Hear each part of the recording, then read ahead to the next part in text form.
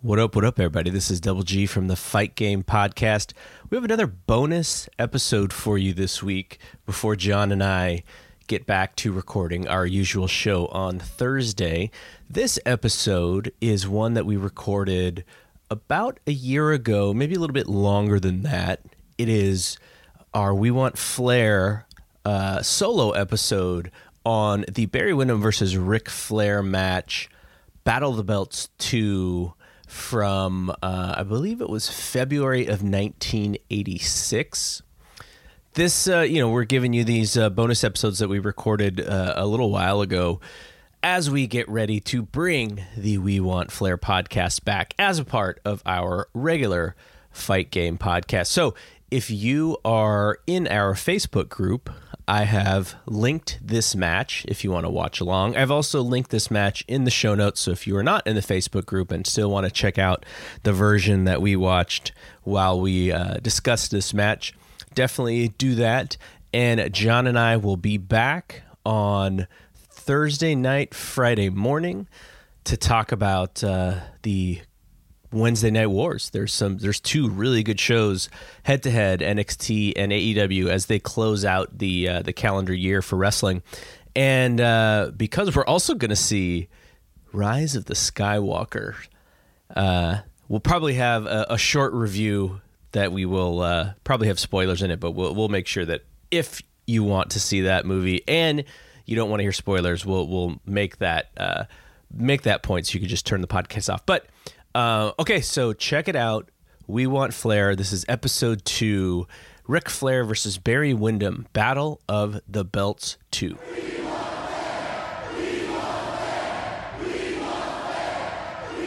In this one, we're going to talk about Flair's match with Barry Windham at Battle of the Belts 2. Yeah, this is one of my favorite all-time Ric Flair matches, and a match that a lot of people don't talk about today. Even though it's an award-winning match, and the people that around then that have seen this match talk highly of it, but nowadays it's kind of been forgotten by a lot of the newer fans that have joined wrestling. Probably they heard about the great Ric Flair matches, the Steamboats and the Funk match and everything, but this is the one I hope it brings some attention to it again, and new fans can check it out and enjoy it because it's an amazing match. So I think where we should start is with Windham himself. Probably now underrated as time has gone.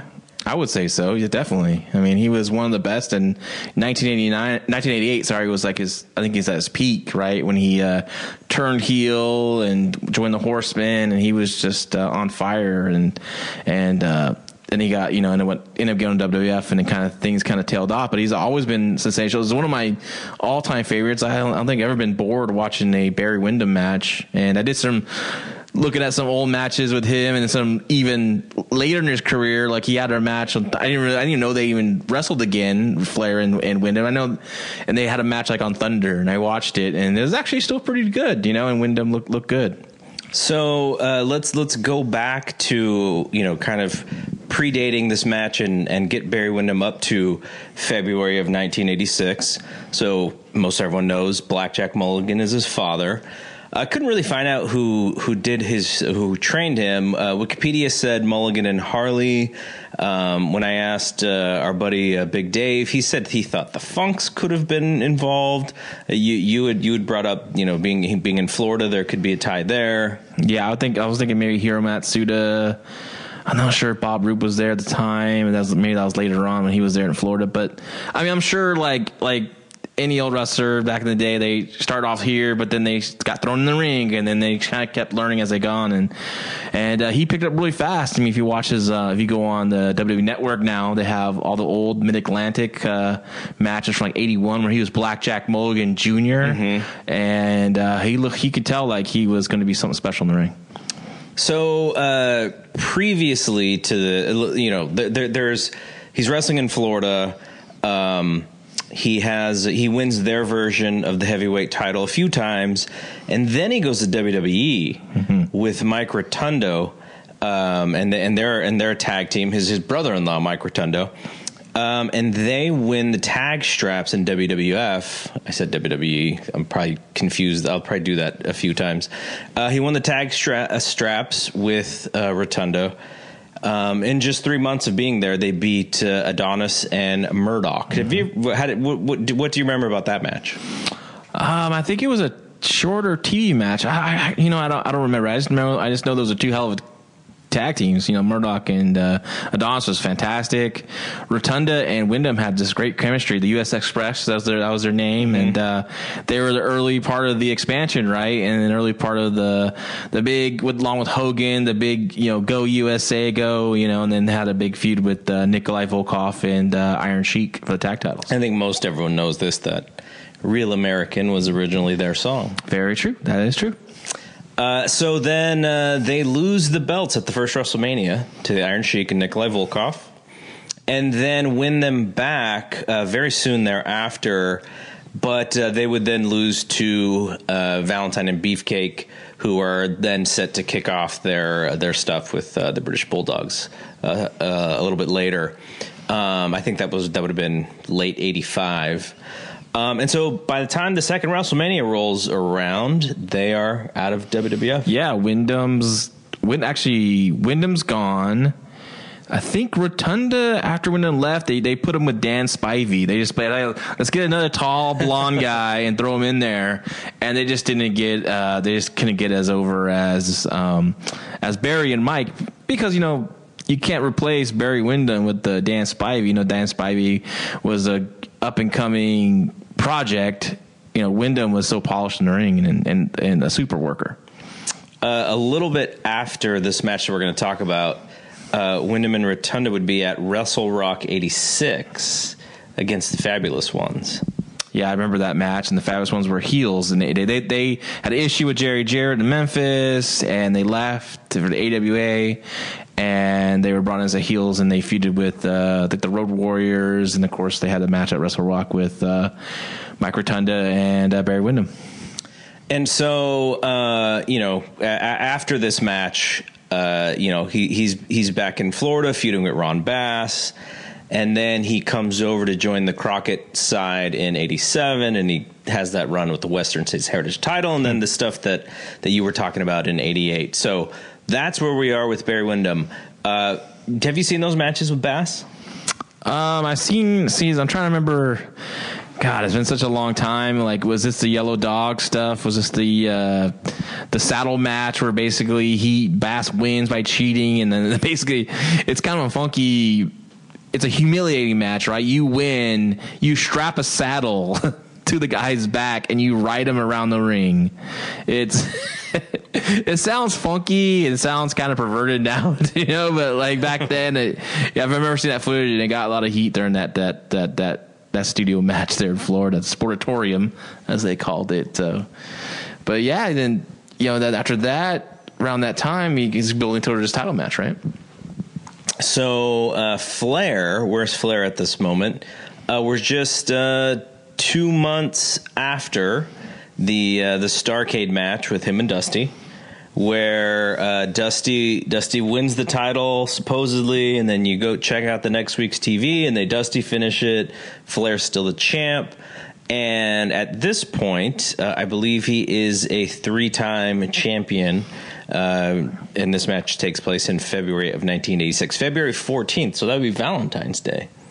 Yeah, Valentine's Day, and that Starrcade also was, I always say, the basically kickoff of the Full Horsemen, right? Because the Arn Anderson comes out and interferes and all that. So yeah.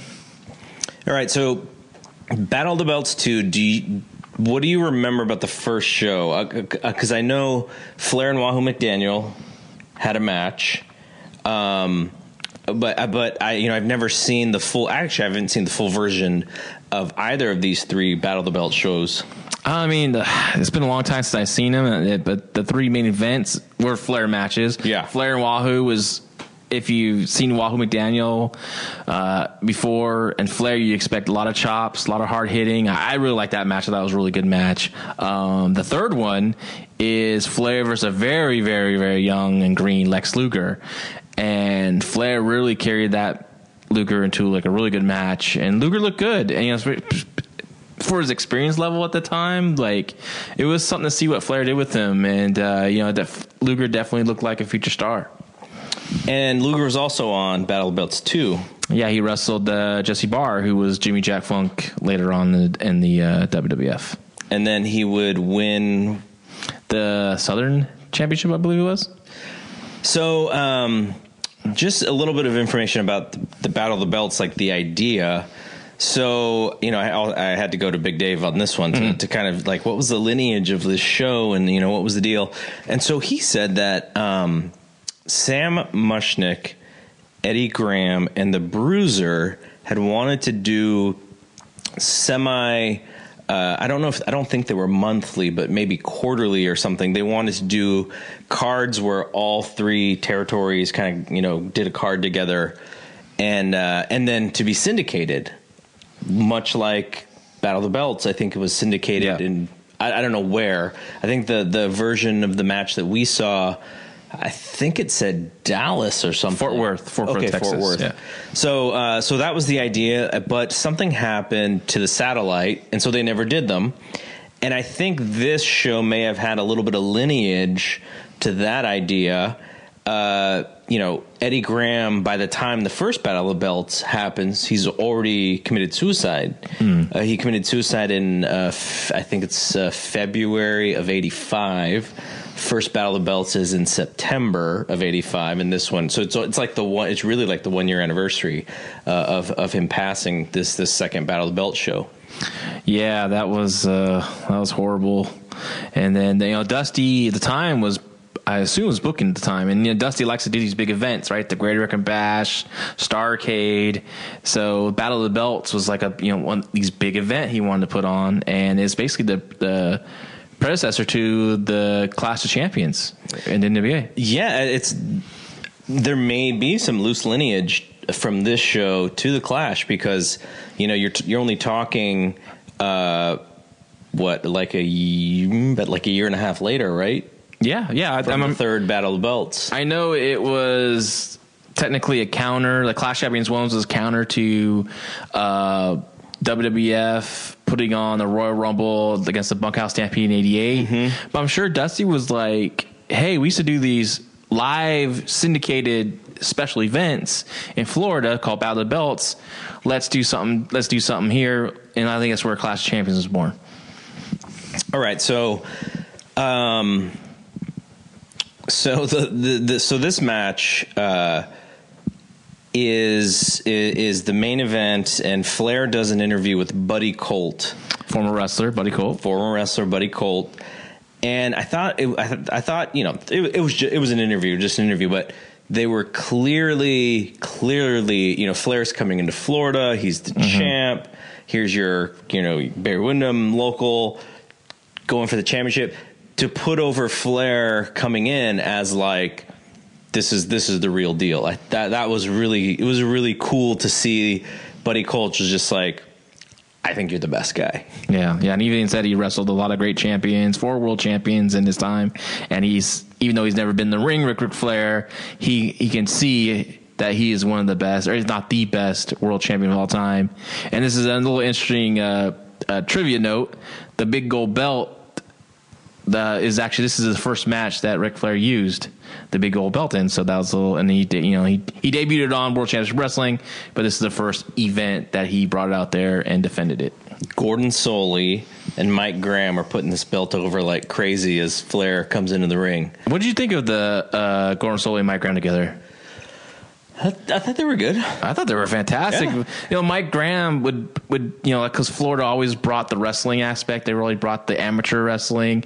So I really like listening to Mike Graham's color commentary, like detailing the holds and the counter holds. Like, it just rewatched that really stood out before. I didn't really pay attention too much. I mean, Soley's he could paint a picture. I remember Leo McGurk, who was blind. One time I told him that, he can actually just see the match. So I was actually sitting there and actually closed my eyes a little bit just to kind of see, and you can just, the way he describes the action. So it's always amazing. And I thought Mike Graham too was right there with them, during the color commentary and explaining everything in detail. Yeah. He was definitely trying hard to explain the wrestling side of things, why guys were doing this. When I think Flair tosses Windham over the top rope after the ref gets bumped, And Windham goes over the top, and he made it a point to say that, when Windham's back hits the apron, why that hurts and why, and why it's not just falling all the way down to the floor. It's also what you hit on the way down. Yeah. And they sold that big. Now guys take pile drivers on it and they wrestle another 10 or 20 minutes. So times have changed for sure. Apron power bombs. Yes. Okay. So, after the interview, I was just, it almost, not that it, like, I was just kind of shocked because Flair comes out to Phil Collins' Easy Lover. And I think he always came out to Phil Collins' Easy Lover. There's something weird, Florida and Flair coming out with the different songs. I think he might have came out in World Class with a different song, right? Too. I don't remember what it is, but yeah. I mean, I remember. It's funny when I saw the entrance. I said, I know we're going to talk about this, and I loved it because I'm like on this '80s kick right now. I listen to just '80s music all day, especially '80s pop and stuff, and Phil Collins, and so But you know what? Flair worked it. He came out. He looked great. I miss the close ring entrance. Mm-hmm. It's just the way that they shoot it through the crowd. You see him coming through. It felt epic to me. Yeah, no, it was great. So I think the reason it tripped me out is because I want to say that Saturday Night's Main Event also uses this song on one of their episodes, and so I think that's why it kind of tripped me out. It was like a cutaway song, like towards like yeah. It was like near the end of the show or something, and they're going to commercial or whatever, and so I was like, wow, this is weird. But it's funny because it has nothing to do with a guy. It's more of the guy who's chasing this girl, right? Basically, she's an easy lover. Like it's just wacky, just using pop music. Yeah, something that's popular at the time. So the other thing I wanted to bring up about the interview with Buddy Colt is Buddy Colt basically tells Rick, he goes, what do you think? Windham as the challenger, he's got everything to gain. Mm-hmm. You as the champ, you have everything to lose. And like that's not something that you really think about when it comes to this stuff, but think of the UFC. I think it was who's the fighter that said he didn't necessarily consider himself the champion because he felt like even as the champion he had to go win the belt the next fight, knowing that it's going to be just as hard to stay champion as it was to was it Cormier maybe, or Mr. GSP, or I don't remember. But just that whole mentality is kind of interesting to think about. Yeah. And then I'd never really paid attention to it when it came to wrestling. But the idea that, like to be the champion, you're constantly throwing back challengers and you have to be on your toes even more than the challenger does. Yeah, I thought the promo was really good. It got a little long towards the end. I think Buddy Cole got a little crossed up with something, and Flair protected him a little bit. But I like Flair as just like he was professional, classic champion, but as a heel, he'll throw in like just some cocky arrogance, like, it's going to be me. I'm going to retain. It's all, in the end, he's going to give a probably valiant effort, but I'm going to beat him, unfortunately. Just Flair was just, I think I really liked Flair's promos during this 85, 86, because he didn't become just everything was always crazy Ric Flair. Yeah. It's a good point that you bring this up, because as we go through the match, I do want to talk about the psychology of who he is, because I don't think he cheats once in this match, right? Like, well, he does the posting. Okay, but Windham posted him too, though, didn't he? Afterwards, yeah, as revenge, yeah. But okay. It was a lot of wrestling. And like Florida's built on a lot of wrestling. As if you watch a lot of Florida, I mean, of course, there's a crazy blood brawls with like Dusty and Pak Song and etc. But like, the basis of a lot of Florida matches. That's why I like Florida a lot. Mm-hmm. Watching Florida footage, there's a lot of good hold to hold matches. So as we get to the match, just one more thing about the interview. Windham, he was like in the ring for like 5 minutes, just waiting for them to get through this interview. Yeah, then after Flair gets in, they go to another commercial break. So yeah, a lot of waiting around for this interview to get done and all that. All right, so as a match, you mentioned at the top of this that it's one of your favorite matches. You feel like it's almost forgotten a little bit. Definitely. What do you think? What makes it that classic? Is it the sort of the, like you said, they're just doing a lot of wrestling? Is it sort of the young hometown challenger versus the champ? Like what is it that makes you say that? It's just a mixture of everything I like about wrestling. The crowd is hot from bell to bell. I mean, they're loud, and I don't know. I think most people should mic the crowd like this because like you can hear the crowd on everything, and it just felt epic. It was presented as being epic. The work from both was fantastic. It's my, like I said, it's my fandom of Ric Flair, as you know, is my favorite. My top match is him and Terry Funk. I Quit. Yep, the famous match. Flair Steamboat Wrestle War 89. This is 2, and this is number 3. And honestly, I really liked Windham as opponent more than Steamboat, really.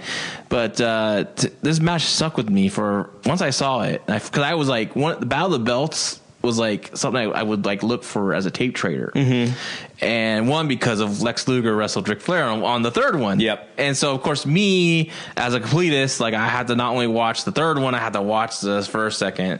And then when I got to the second, I saw this match. I just remember being just like, wow. I remember like calling my friend Tom Castor. You know, I'd call them all. Every match I watched, probably and I was like, dude, you have to watch this match. It's like one of the best. And even my friend Oliver John, we talk about this match. Yep. We talk about Windham a lot.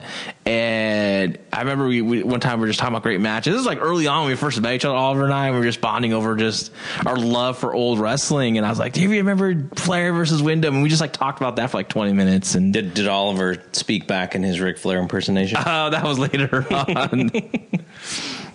So okay, so they had probably 3 pretty famous matches like that people will talk about. So this match, there's the Crockett Cup match, and then there's a match on Worldwide in '87, January of '87, which is probably their most famous because that's the one that people talk about. That's the one that's been on a lot of Flair DVDs and stuff that WWE's produced. They always seem to throw that match out there. I think maybe the Windham and Flair one from Battle of Belts is on a Flair DVD.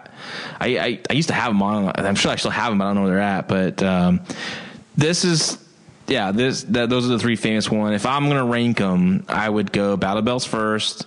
I would go '87 Worldwide second, and then I go Crockett Cup third. A lot of people like the Crockett Cup a little bit more, I think, because it's shorter. It's like 20 minutes or a little over 20 minutes. Because there's an edited and an unedited version of that. Yeah, you highly recommend finding the unedited handheld version of that match, which is professionally handheld. It was done by the newscast that did like a little, not expose on wrestling, but they're talking about wrestling, because the popularity of wrestling was still high in '87. Yep. All right, so just a couple of things that stood out to me, as I'm watching very early on. Flair almost gets decapitated by the top rope. What was going on with that top rope? He hit it wrong. He didn't hit it correctly. When you don't hit it correctly, you can snap back and be very dangerous when you get injured.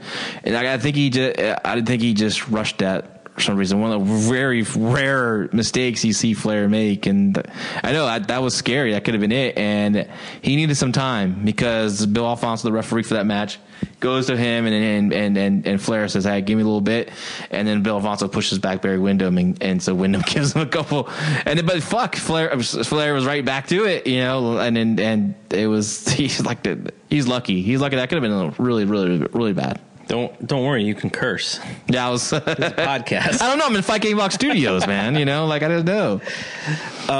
So it almost looked like he got like whiplash. Yeah, that's what happens.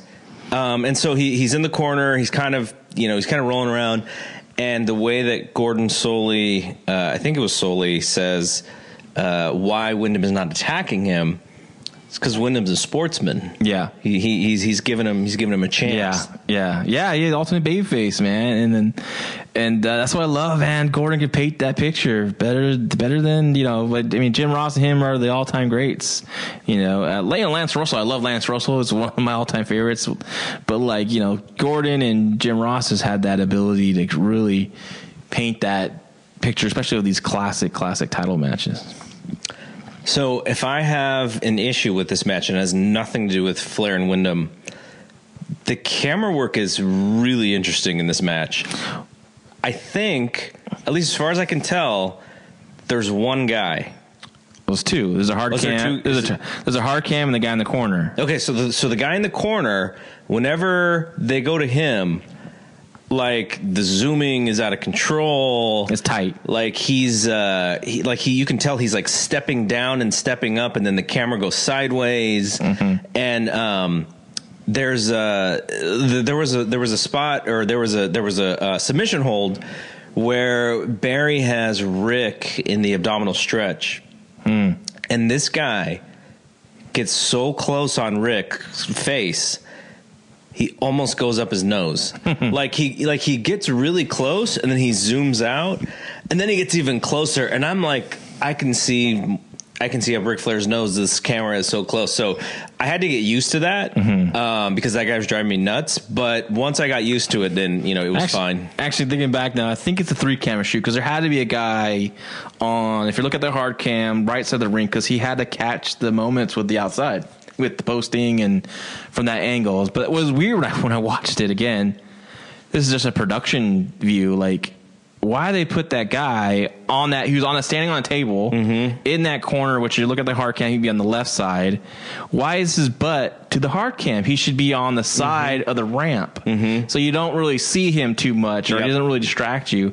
That was a very interesting production error, I thought. And it's not like there was no rooms to the side. I don't know why they did that way, but I thought some of the shots were close, but sometimes, like when he was on, like it brought you into the ring, which I liked. I also thought this match was very interesting, and if you watch old Flair matches, like he doesn't throw the chop just like right away. Like, later on his matches, he would go to the chop quickly. Like within like the first minute, he would throw in chops, and later on he was all about the chops, right? Chops and low blows. It seemed like. Yeah, and he wasn't really pulling Barry into the corner. He's using it as a move, and Barry just bumps immediately off the chop. And you would think too, like a lot of times early on, like okay, here's going to the chop, but he was just like throw a right, but he would block it, throw a punch. I thought that was interesting, and it was cool to see Flair wrestle more. A lot of drop toe holds, scissors in the legs, like stuff, really cool stuff. And I think people they remember maybe Ric Flair from his run in WWE with the Evolution or whatever, and like I don't think they see the Flair, the Steamboat matches, but if you go back further, he wrestled a lot more for sure. Yeah. Now you will get your classic Flair tropes. You're going to see the reversal of the figure four, which is, I know, your favorite. Yeah, I love it because it hurts so much more when you reverse it. Yeah. Getting posted to the outside, like those are classic Flair things. Yeah. But also at the same time, you don't get some of the other things. Like he does get tossed off the top rope, but it's only once. Yeah. And he's not pulling Barry into the corner and throwing chops, 24/7. It's more of like it's a wrestling match. And only when it gets hot near the end, then they're like, okay, shit's on. Now we're going to start punching and doing all that stuff. So it was the pacing was really good. And, the intensity and all of those things, they were able to kind of pick that up as the match went on.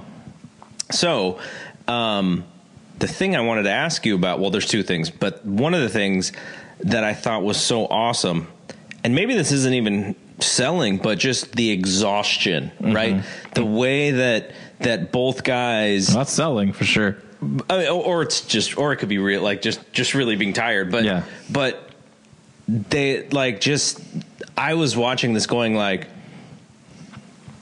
this match must be like the hardest thing to get through because they look so tired and they're just beat up, and at some points it looks like, okay, this match is over because I'm just too tired. No, and then and then they make a comeback. So explain, like, I don't know if you can explain it, but like, how does that work in matches where you're trying to show the fans that this is not just this is like a really hard thing to do, and thus you get so tired inside the ring. Well, I mean, they're building a story. They're telling a story of the exhaustion. It's a long physical match, right? They're showing the pain and the suffering you go there. Like a lot of days, like matches today's wrestling, they do a lot of great moves and they're great athletes. But they don't give these guys time to actually sell these moves and make it impactful for what they just did. And that's my big issue with wrestling today. And it's such a refreshing to see this kind of match where guys got time to sell what they did. Like, Flair getting caught with that big lariat off the ropes, and, Barry, hitting it and not just bouncing up and pinning him, like going for a pin attempt. He struggled to get to that pin, and Flair was, selling like, oh shit, is he going to lose the title if he kicks out? I miss that in today's wrestling. I know a lot of times, let's be honest, it's these guys got over 30 minutes to tell the story. Nowadays, guys don't get that time, especially on TV. So, but like when I see a match that does get time, and you still see it in matches like with a Tanahashi, with an Okada, like that's still out there, but it should be more. And I think a lot of times guys are just mostly into the athletics than actually the storytelling. So, the one match, and this is sort of an evergreen podcast, but to where it's not really timely or newsworthy or anything. But the one match that I recently watched, which I thought they did a pretty good job with, this is something that we've talked about before, which is the AJ Styles and Samoa Joe match from Australia. Yeah, that's and good. There was there was a lot of, like, AJ as the smaller man having to put this much bigger man who's kind of like dead weighting him in a sense. It's so much harder to put someone like Samoa Joe in the calf crusher than it is a small guy, right? Mm-hmm. And so showing that struggle and both guys just beating the crap out of each other and not being able to spring up immediately and get to the top rope and do a moonsault, right? Like, it's a struggle. And I thought that match did a good job at that. But this one is, it seemed to be just, another level of that. Oh yeah. It's the best of the artwork of pro wrestling, right?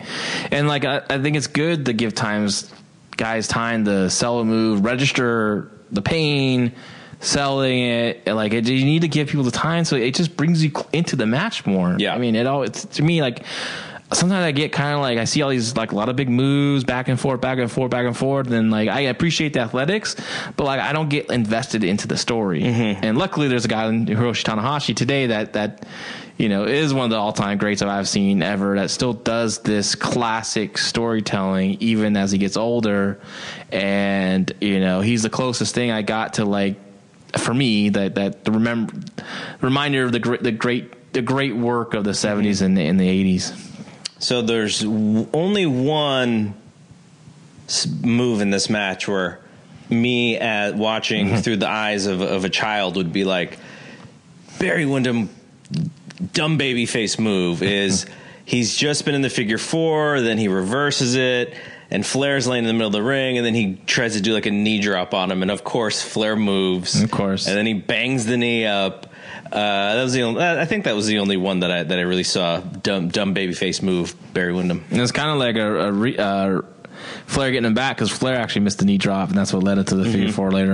So well, sometimes a guy takes his chance, right? He goes. There's also a cool little spot that he was working on the knee and was doing the you hold the arm out, crush with the knee, and like moved and hit his knee. They don't see that much anymore.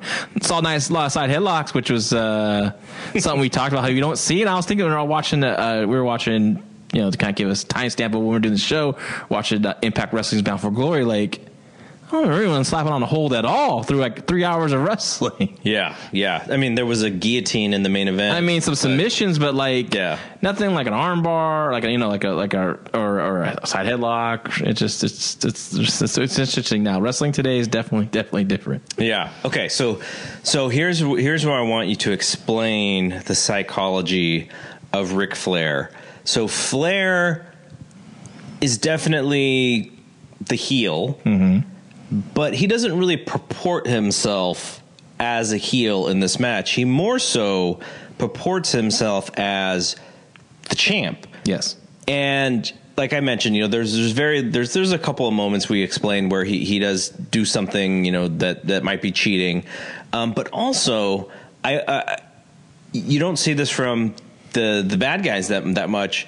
His selling, like Barry puts him in a sleeper hold, and Flair's got to sell that he could be going out. And as the champ, there's a moment where I think it was Gordon who was like, is this going to be the way he loses his title? And it's almost as if Flair could hear him, because the next second Flair puts the hand up to show that he's not dropping the arm down for 3 times. And it sometimes it's sort of like a babyface kind of thing to do. But that's really what I noticed in psychology here is you're almost pulling, like you could pull for Flair because you want him to keep this title. And when he's connecting with the selling, I could see people going like, oh, I really want Rick to win this match. Well, I think Flair is not presented as like this dirty, dastardly heel. He's Ric Flair, the NWA World Champion, this great champion coming into our territory, our town, wrestling our babyface wrestler, our fan favorite, whatever. And that's what, so he's still a great wrestler. Later on, he'll turn it on, and maybe because now this young kid, this young gun might pull off this win and take his title. Maybe now he has to pull into his little bag of tricks and become the dirtiest player in the game. But it's not like an over the top low blow. It's but it's still something dirty when it's the ring post, and then that just adds more heat from the crowd. Like, this guy, I can't believe it. Wow, they're having a good wrestling match. It was toe to toe. Now he stoops to this kind of level, and it just brings the fans more closer to the match, and it gets them into their behind Barry, because that's what Flair wants. Ultimately, he doesn't want to be cheered. Yep. He wants people to feel Barry go for this championship, and he wants to make them feel that Barry is going to be crowned champion tonight, and at the end, not for naught, and then come back again and draw some more money. And you sort of mentioned it, but Barry being moreover not even having to win the title, just because of the way that Flair puts him over in this match is a big part of it as well, because they go to a double count out. They both go over the top rope, and so they go to a double count out. But like, even in those moves where I was saying, Flair's like in the sleeper hold, like just like the mere fact that he's almost going out, man. Yeah. Like, Barry is this close to winning the title. You just don't see that a lot in wrestling today. Well, yeah, and then also think too, you got to like put over the fact that this guy's a great wrestler. Ric Flair, like he's a great champion, so like it's going to take a lot to beat him, right? And in the day, the ultimate goal of the NWA champion at that time, going to territory, is to leave the territory in a better place as he got in. So when he comes back, they can draw more money. That territory can draw more money now with the hotter Barry Windham, and when he gets back, the territory is so healthy where they can draw a big crowd again for a rematch.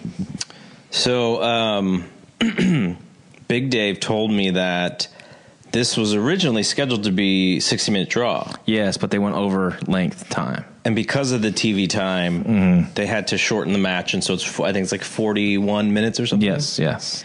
So I'm thinking, what could have they done for 20 more minutes? Because they had like everything in that 41 minutes. So I'm guessing that they got the call before the match that, hey, we're not going to go Broadway, not going to go time limit draw.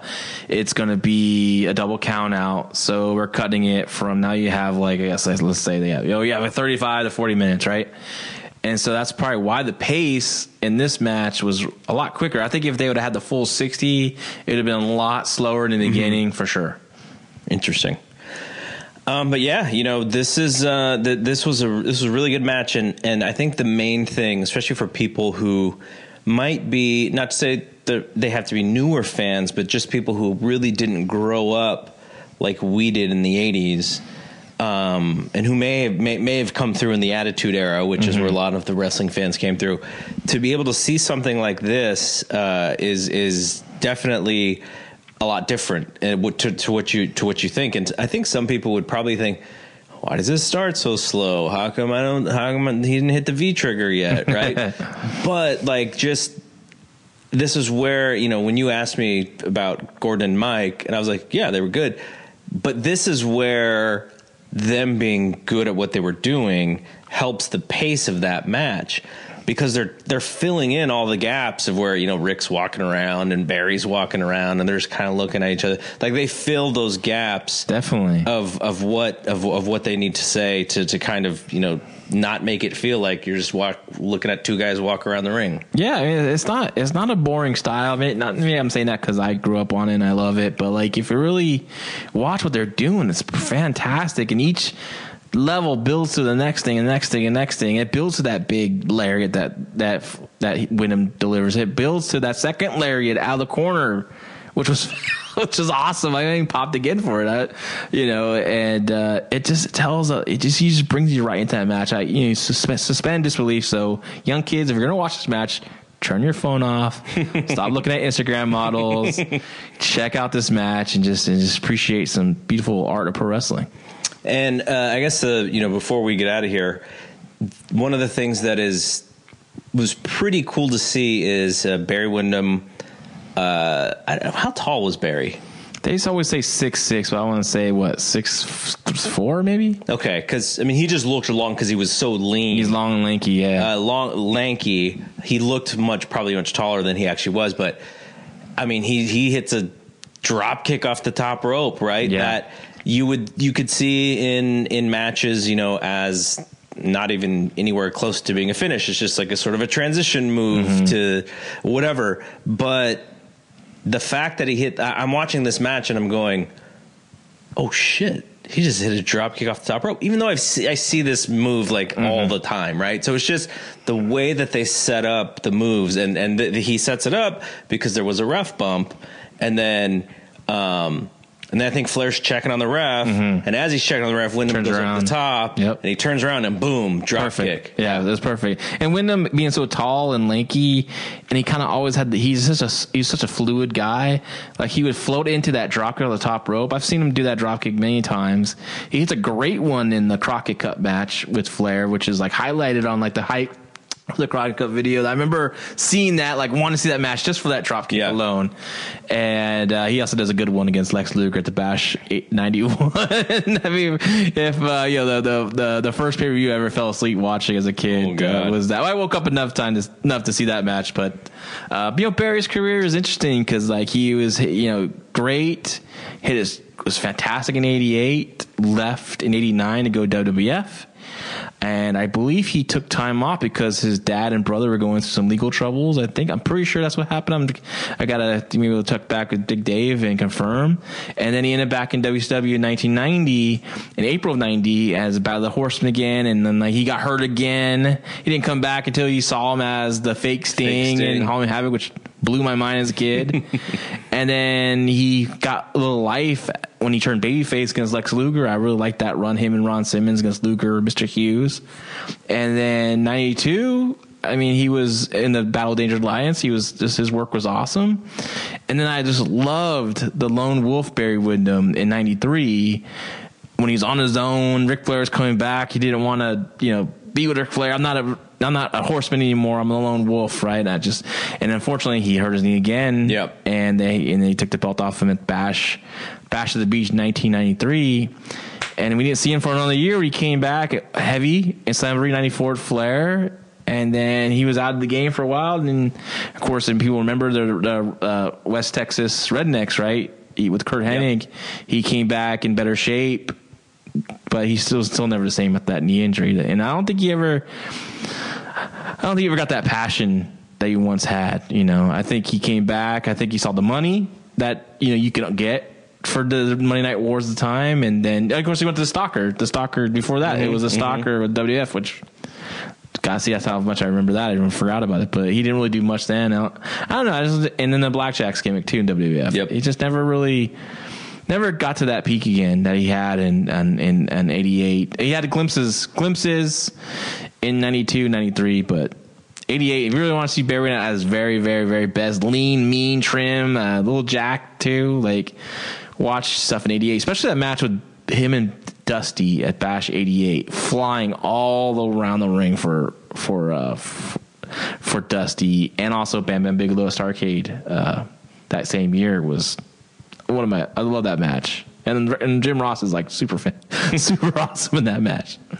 Yeah, I would love to read a book or see a DVD of the Barry Windham story. A little bit of there's a little bit of like sort of a mysteriousness to him in a sense that, and I think there's even, you know, when Magnum gets hurt, I think they kind of turn to Windham and go, okay, like he's going to be one of the guys that helps us, you know, replace Magnum.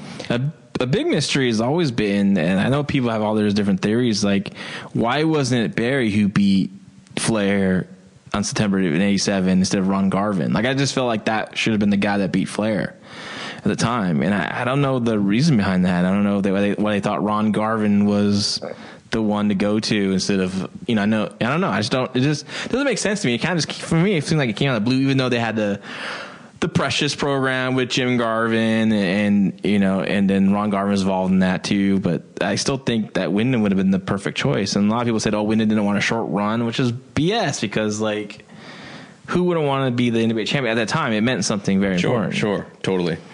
All right. So, anything else that we need to add to this? Nah, I think we covered it. It's a lot of fun doing these podcasts. We want Flair podcast because it just brings it back to memory lane.